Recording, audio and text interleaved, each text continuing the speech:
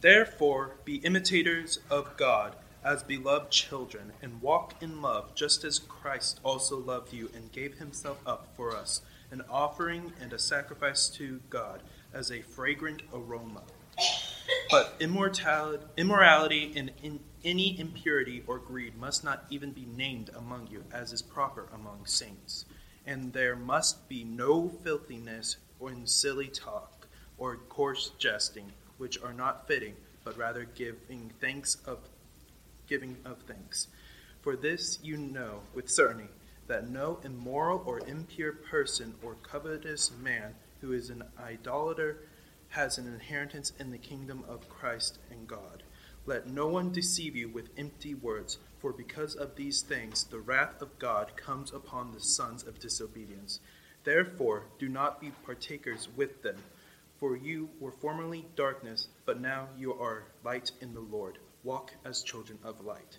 For the fruit of the light consists in all goodness and righteousness and truth, trying to learn what is pleasing to the Lord. Do not participate in the unfruitful deeds of darkness, but instead even expose them. For it is disgraceful even to speak of the things which are done by them in secret.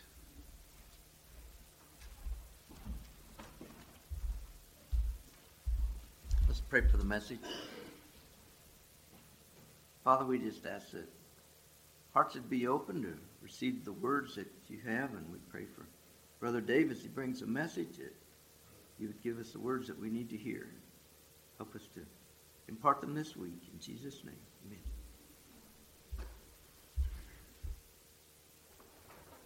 amen. Good morning.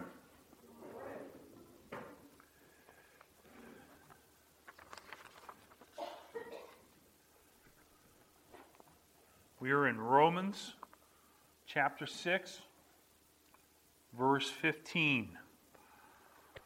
Romans chapter 6, verse 15. Last week, we covered over how you can be a believer and have victory in this life over your sin nature. We talked about the believer has to be obedient to new plans. You present yourself to God. The believer has to be obedient with his new strength. You're alive from the dead. The believer has to be obedient to the new battle of righteousness to God. It's the battle to do righteousness rather than sin. The believer is to be obedient to the new king, for sin's not the master over you any longer. So you have Jesus Christ as your master. The believer is to be obedient with the new power.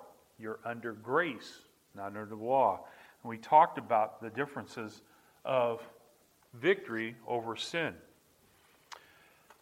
One pastor was, he had a habit. Pastors have habits. He would have a habit of always being thankful in his prayers. And one stormy morning, Sunday, he had a member of his congregation make fun of him and said to him, "Preacher, we'll have nothing to say thank you for to God today because of how bad the weather was." And I think the preacher heard him. And the preacher, in his prayer, said, "We thank you, God, that it's not always like this." I like that. You can find something to be thankful about all the time. And today, we're going to talk about some requirements that the Bible has on you if you're a believer in Jesus Christ.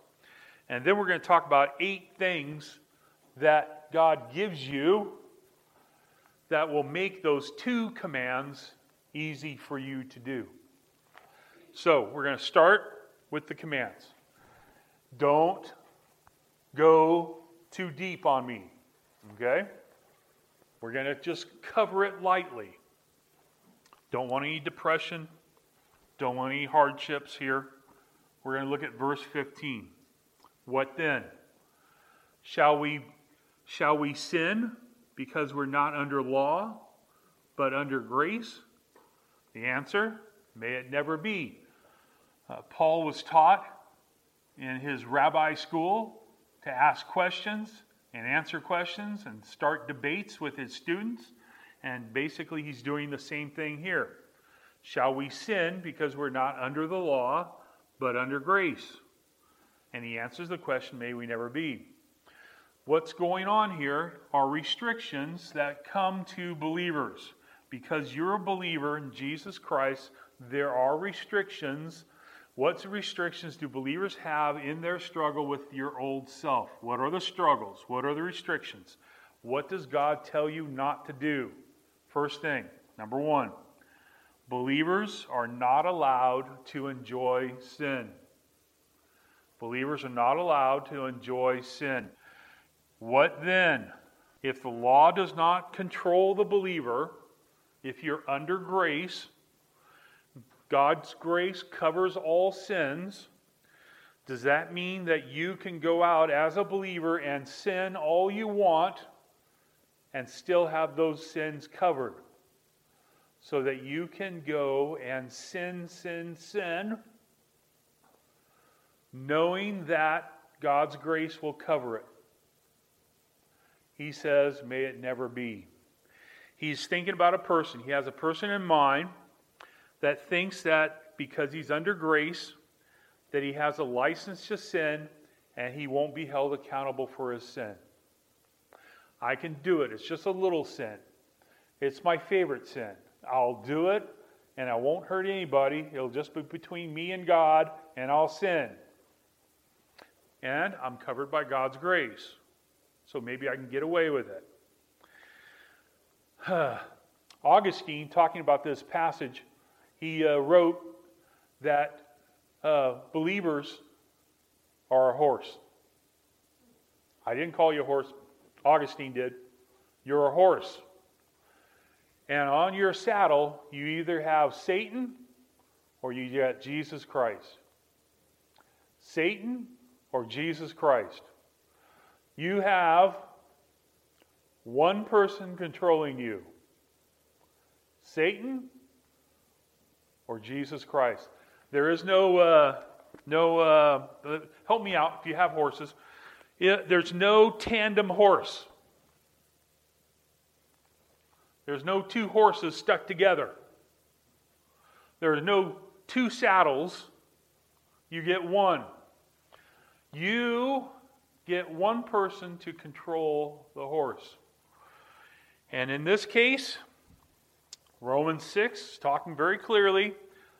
You either have sin or you have righteousness. Sin or righteousness. And they're the ones controlling your life. Notice what he says. Shall we sin? The Greek term is written without an article, so it seems to indicate that he's talking about an individual sin that you do maybe on Monday and then do on Wednesday. Some kind of sporadic sin. Not that you're doing it all the time. These sinful actions and your sin nature are in a state of being that contradicts or goes against the nature of God. But you are under grace. The phrase under grace is not used anywhere else but in verses 14 and 15. Paul says it under grace. Grace here, being under grace, seems to talk about grace gives glory to God and gives the believer the source of every blessing. So from grace, you get every blessing possible. You get every blessing. Therefore, he's saying that you should not sin as a believer in Jesus Christ. May it never be. By no means. Salvation or grace is allowing the sinner to be free from the chains of sin, not free to sin. You're free from sin. You're not free to sin. Everybody with me? Okay. Next verse, 16. Do you not know that when you present yourselves to someone as slaves for obedience, you are slaves of the one whom you obey, either of sin resulting in death or of obedience resulting in righteousness. What restrictions do believers have in their struggle with your old self? Number 2, believers are not allowed to serve sin, not allowed to serve sin and serve righteousness at the same time.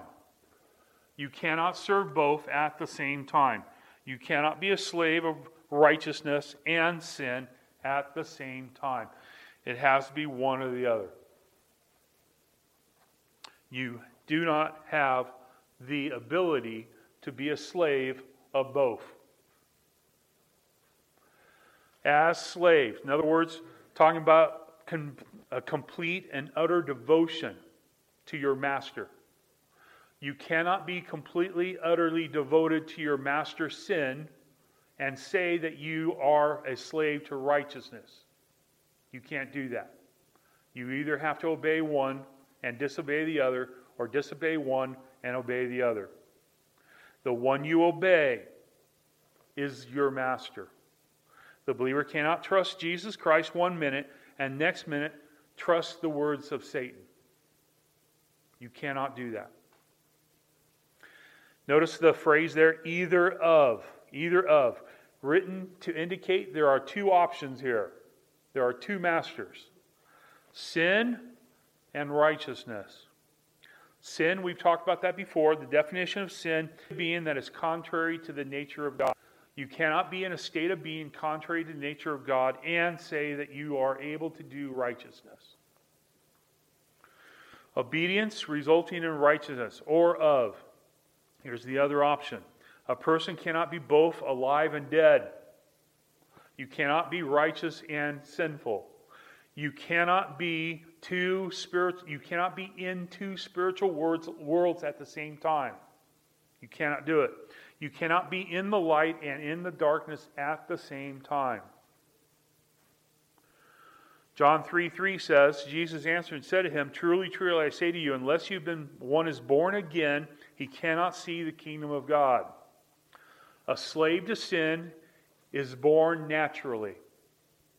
A slave to righteousness must be spiritually born again. One or the other.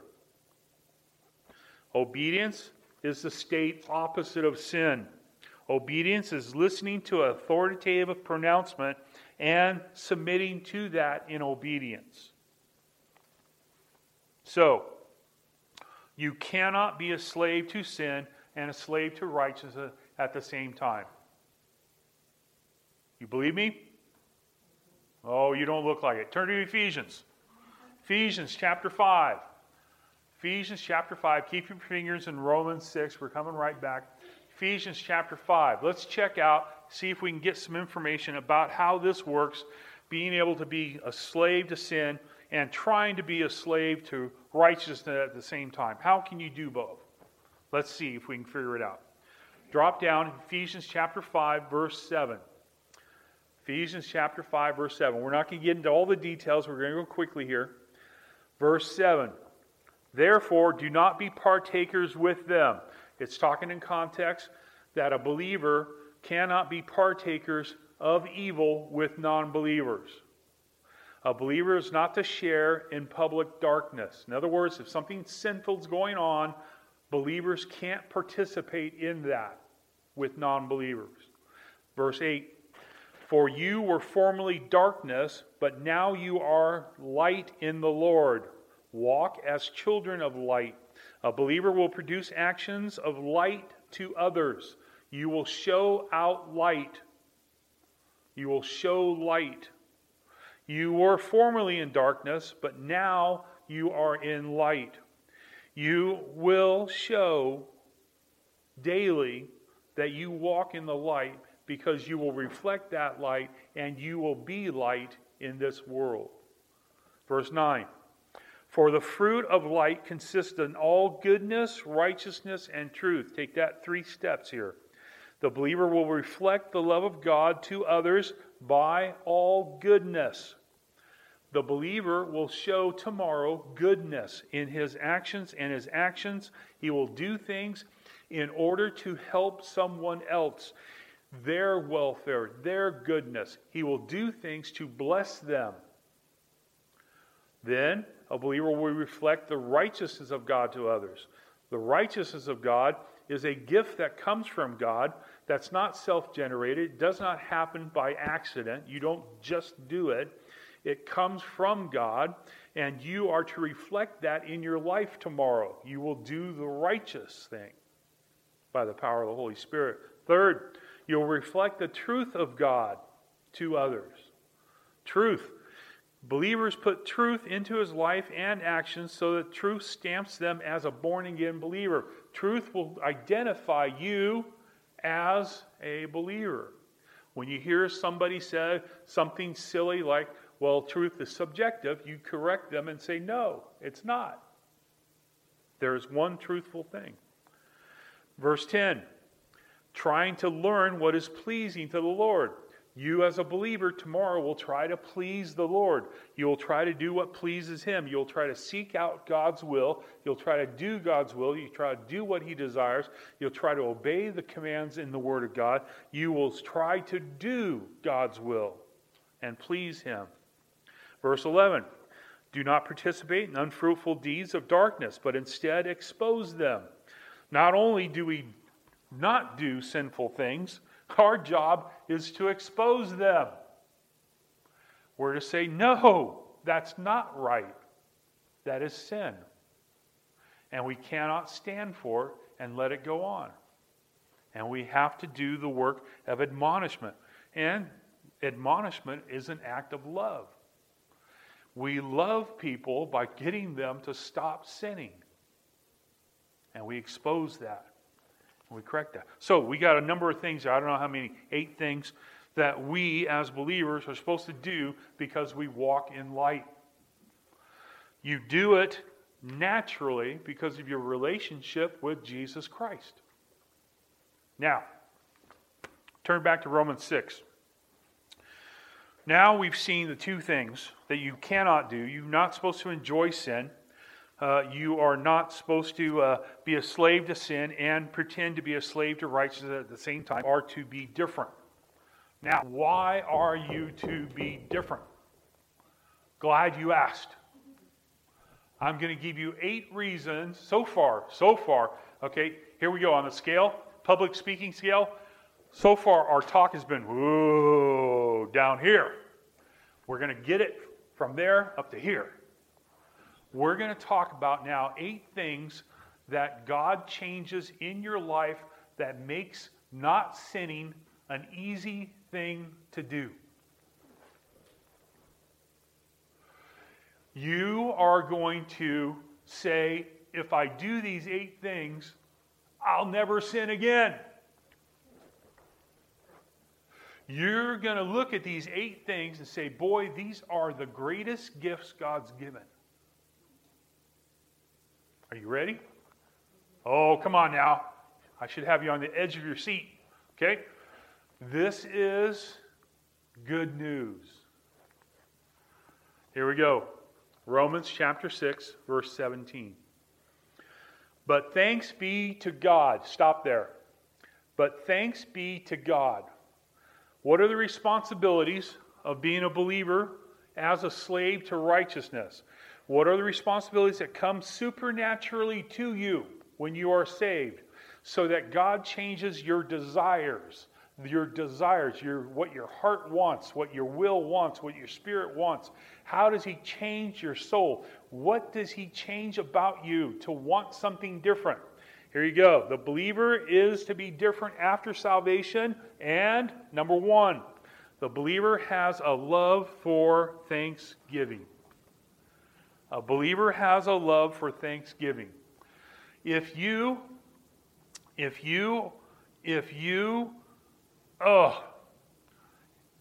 have a family reunion this summer and all your family are non-believers, you should be the number 1 thankful person at that meeting.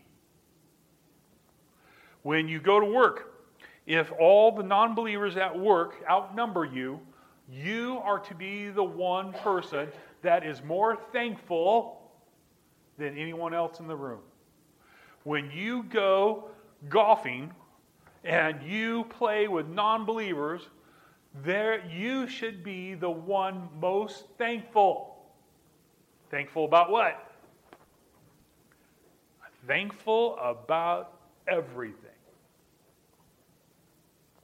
Everything. So, even if you have the worst day, you can be thankful to God that that was the only one for the year. You can be thankful about everything.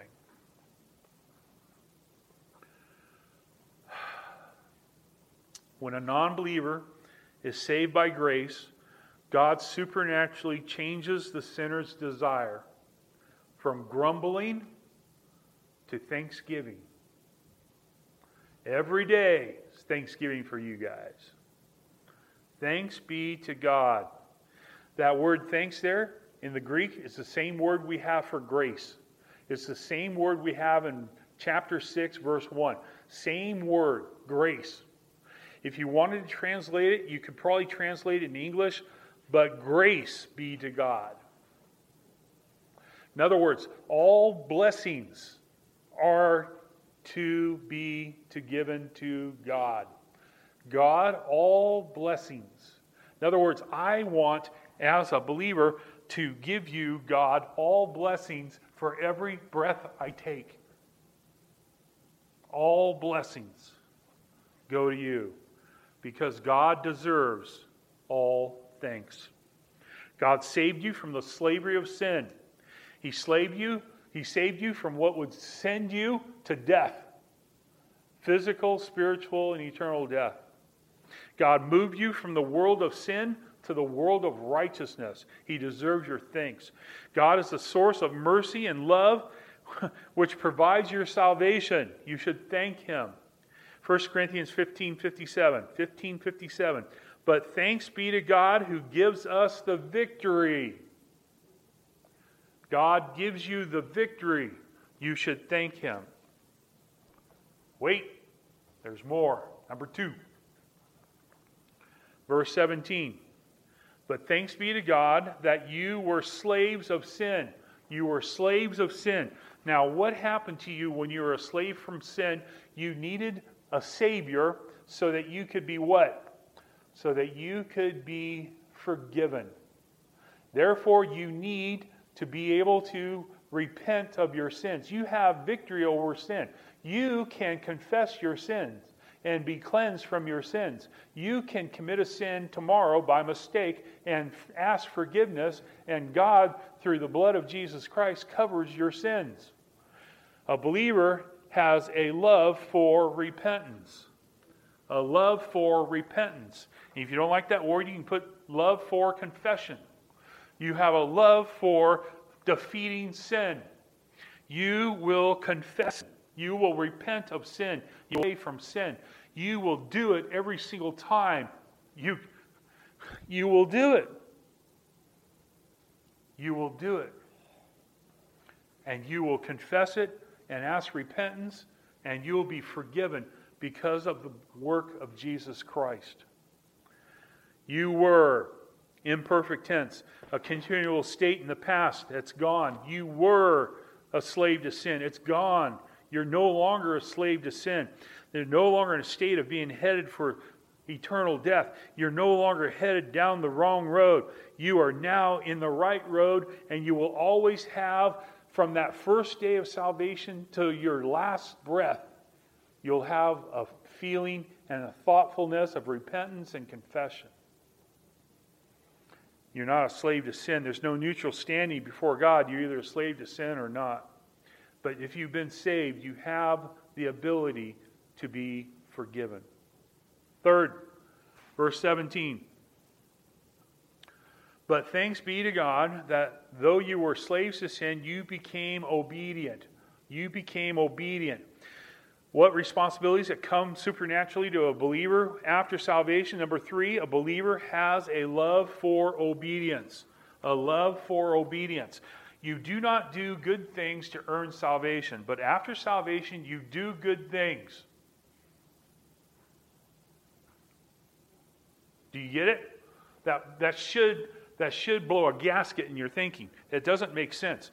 You don't do good things to earn your salvation. After salvation, you do good things. Why? Because God changes your desires. And you love to do the obedient thing.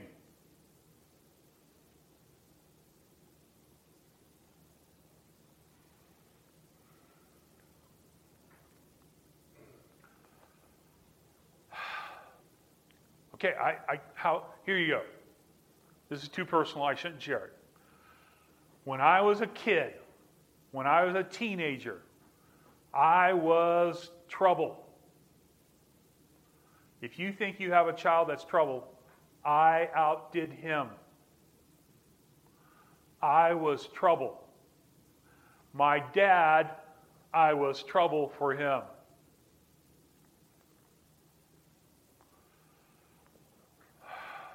He said, the sky is blue. I said, no, it's red. But guess what happened? There was one thing that changed. Somewhere, somehow, somewhere in my 20s, I changed. And I didn't see him as the guy trying to make my life terrible to the guy who is trying to make my life better. And that's what happens when you're saved. You go from God being the guy that's trying to hurt you to God, the guy who's trying to help you. And that's exactly what his commands are in his word. Things to help you. If it says something in the Bible, do not do it. Because God said it to help you. And if you understand that, you will want to do the things he says to do. Because your desire is to obey. You want to obey. You want to do what he says. The whole Christian life is obedience. You want to obey. The first step you take in obedience is saving faith when you're saved. From then on, every day is a step of obedience. You want to obey. You want to obey, you have to learn what to obey. You got to learn the Bible, the doctrine, what he says, and then obey the doctrine. You obey everything God says, which we call living faith. You believe and trust and do the obedient thing. Fourth, here we go. Verse 17, but thanks be to God that though you were slaves of sin, you became obedient from the heart. From the heart. From the heart. A believer has a love for submission. I'll put it that way. You know, sometimes words get bad reps, bad reputation. Here, submission is one of those. Submission is one of those. You know, in a bad marriage, you have the husband who yells at his wife and says, the Bible says you're supposed to submit to me. Okay? And the guy doesn't understand that the rest of the Bible is talking to him and he's supposed to submit to God. And if he was submitting to God, he wouldn't demand of his wife the way he was. So, you have the need to submit. And you submit not in your outward actions, but from your heart. You have to submit from your heart. Little story I read about a little girl. This was back before seatbelts. A father is taking a little girl to the grocery store, wherever they're going, and the little girl is just little enough she could stand on the seat and not hit her head, so she's that small. The father is telling her to, and the little girl is standing. And she says, I'm going to stand. The father says, sit down. The little girl says, no, I'm standing. And father says, okay, I will stop this car and we will have a talk and a spanking. Little girl sits down. She says, a few minutes later, after quiet, she says to her dad, I may be sitting, but I'm still standing in my heart. And that's how it is. You have to be obedient and submissive to God from your heart. It doesn't matter what you do. If you're still sitting and grumbling against God, you're still grumbling against God. If you're standing, you're still grumbling against God. You're grumbling. But if you are sitting in your heart, if you are submissive in your heart, if you show respect to your authority from your heart, God is pleased. And He changes your desire so that from being a sinner to a saved believer, you want to submit to Him.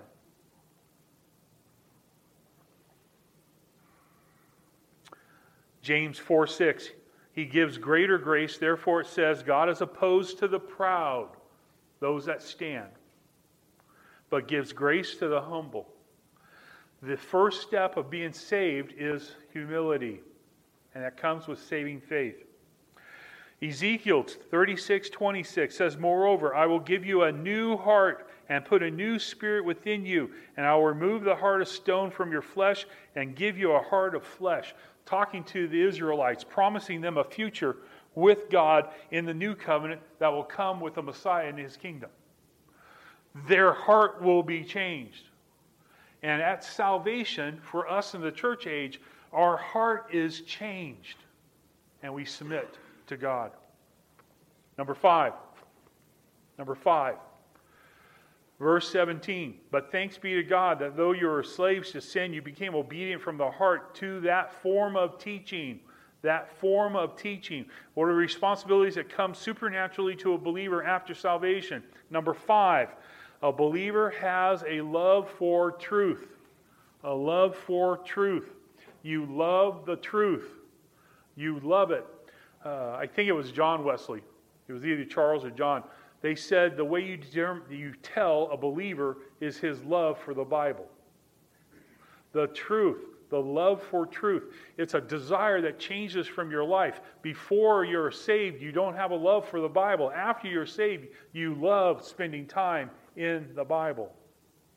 You love the form of teaching that you learn at salvation, the form of teaching that grows in the study of the Bible, the form of teaching that grows when you come to church and hear a good preacher.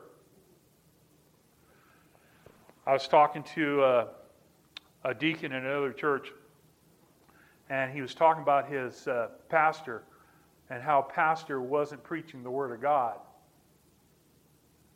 And I said, well, what church are you going to then? He says, I'm going to that church. And I'm going, you going to a church that doesn't preach the Bible? Why? Because a believer loves the Word of God. He loves the teaching that comes from the Word of God. It comes in a pattern, a form, a pattern. The believer is the heated up metal that's poured into the mold.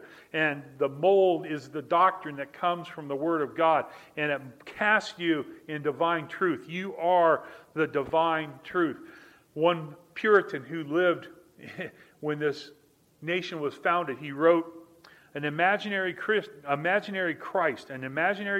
will not bring a real salvation. A half-truth presented as the whole truth is the complete untruth. Isn't that good? A half-truth presented as a whole truth is the complete untruth. You have to believe the truth.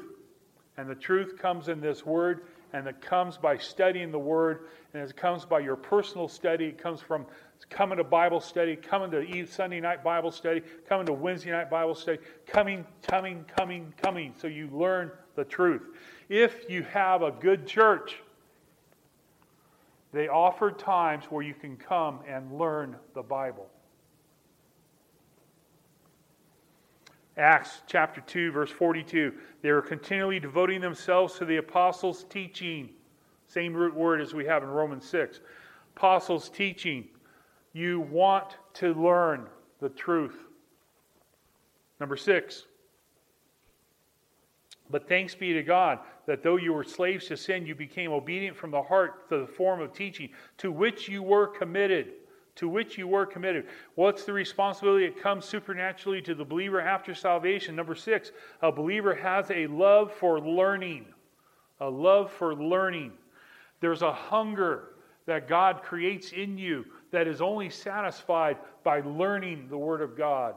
That comes from local doctrine. It comes from learning what it says about life and how to live it.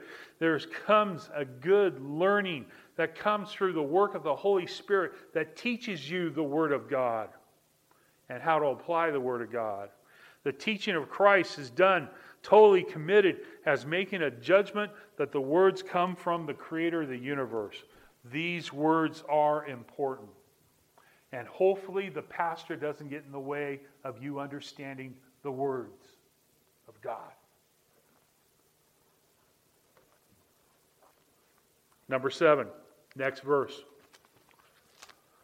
Verse 18. Having been freed from sin. Having been freed from sin. What are the responsibilities that come supernaturally to a believer after salvation? Number 7, a believer has a love for freedom. A love for freedom. This is a love for freedom. Now, we use that word all the time. It could be used a number of different ways. It could be talking about a number of different things. But when the Bible talks about freedom, it talks about freedom from sin. Freedom from sin. You are no longer a slave to sin. You have been freed. You have been freed. You have been freed. It no longer has power over you. You can live your life the way it's designed to be. Free from sin. Free from sin. You don't have the power of sin over you. You're free. God freed you for a reason. So you can tell other people how to be free. God freed you so that you would tell others how to be free. Now, let's say every Sunday you got up and you had to go to a church and you looked at a very fat pastor. Now, let's pretend the fat pastor lost his fatness. What would you say as you shook his hand on the way out the door if you saw a skinny pastor when he used to be a fat pastor? You would say, "How'd you lose your weight?" Because you'd want to know how the pastor ended up being a skinny pastor. And guess how mean it would be if the pastor said, "Well, I'm not going to tell you." Would you want that kind of pastor? No. Boo. Boo, skinny pastors. Boo. No, you don't want that. You want them to tell you the secret. Now, guess what? There are a lot of people tomorrow that will be slaves to sin that you will shake hands with, meet, talk to. And every one of them is bound to sin. And eventually they're going to spiritually die, physically die, eternally die. You have the secret to share with them on how to be free.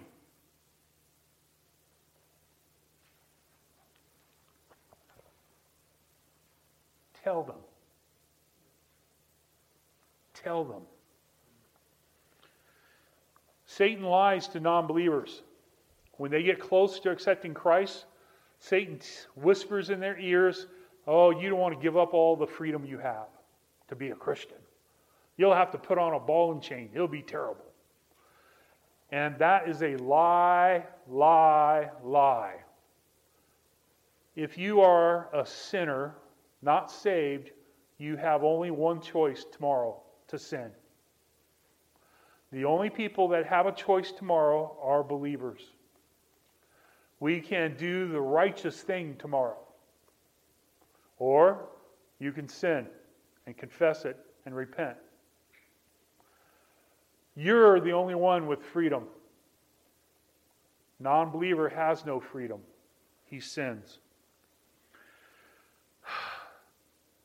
There's no gradual good works you can do to get into heaven. You can't do more good than bad to get into heaven.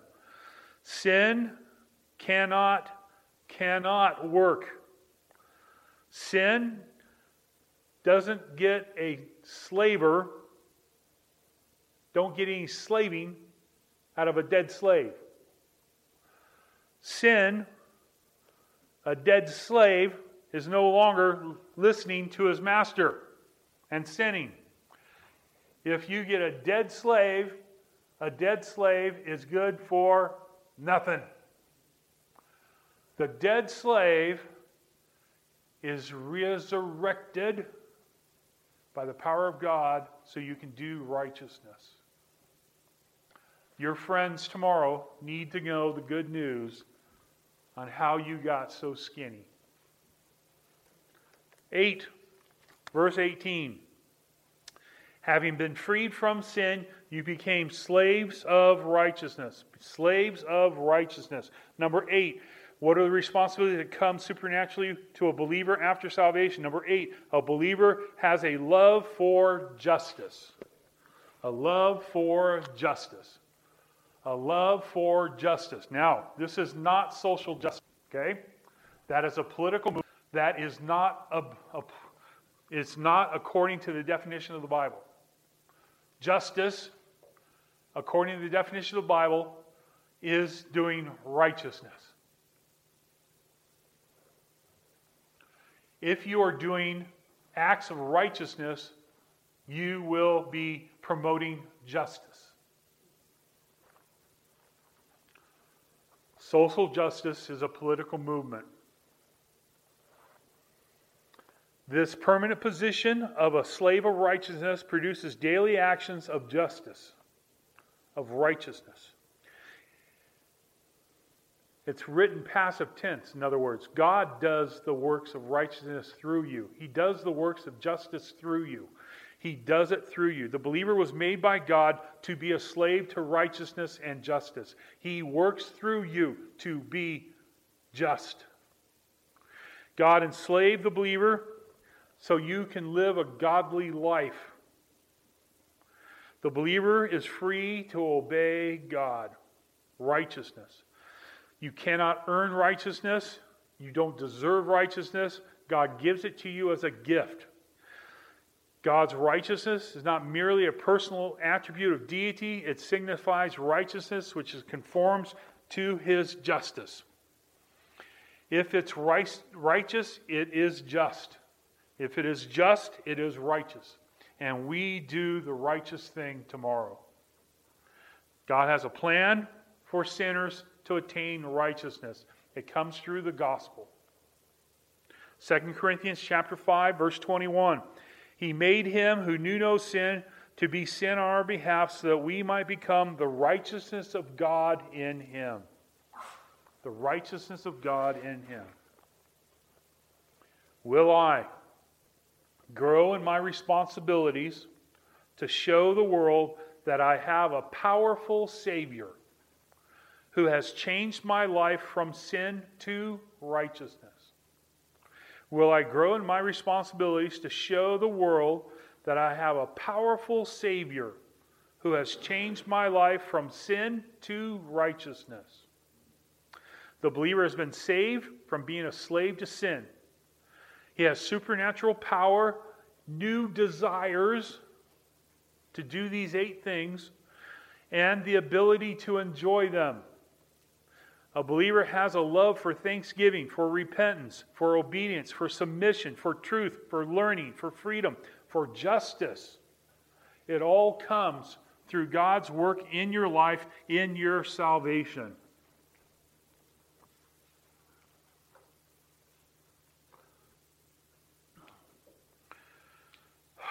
Okay, this is farming stuff again. You're going to have to help me. Doesn't make sense to me. Farmer was making sowing beans. At every place, he had put 3 seeds in. One for the worm, one for the crow, and one to grow plants. I don't understand that. Okay? It's Latin. In teaching children, you have to do the same 3 things. You got to tell them 3 times for them to remember and not forget. Because Satan comes twice trying to steal it. But the 3rd time, hopefully to keep it. Every Sunday, your pastor's goal is for you to learn a little bit of doctrine from the Word of God, so that out of the 3 seeds that are cast, 2 of them might not make it. But Lord willing, there'll be 1 seed that'll produce fruit. I don't know what it was. What did it have? I had 10 points this morning. 10 seeds. I don't expect you to get all 10. But I'd like 1 seed to hit you so that you grow in your victory over sin this week. That sin that seems to be your habit, you defeat this week. That sin of doing the wrong thing, of thinking the wrong way, of seeing the wrong thing, whatever it is, that reaction you have changes because you understand what God has given you. He changes your desires. Father, I thank you for this time in your word. Pray, Father, that you would help my friends and me as we battle with our sin nature, our old self. Help us, Father, to have victory over our old self. Help us, Father, to have victory that we can defeat the temptation when sin comes. I pray, Father, that you will help us to grow in understanding that our desires are different than a non-believer. We don't have the same desires they do. We are a slave to righteousness. We love justice. We promote holiness. Our life to be more holy this week than it was last week. Help us, Father, in our battle with sin. In Jesus' name I pray. Amen.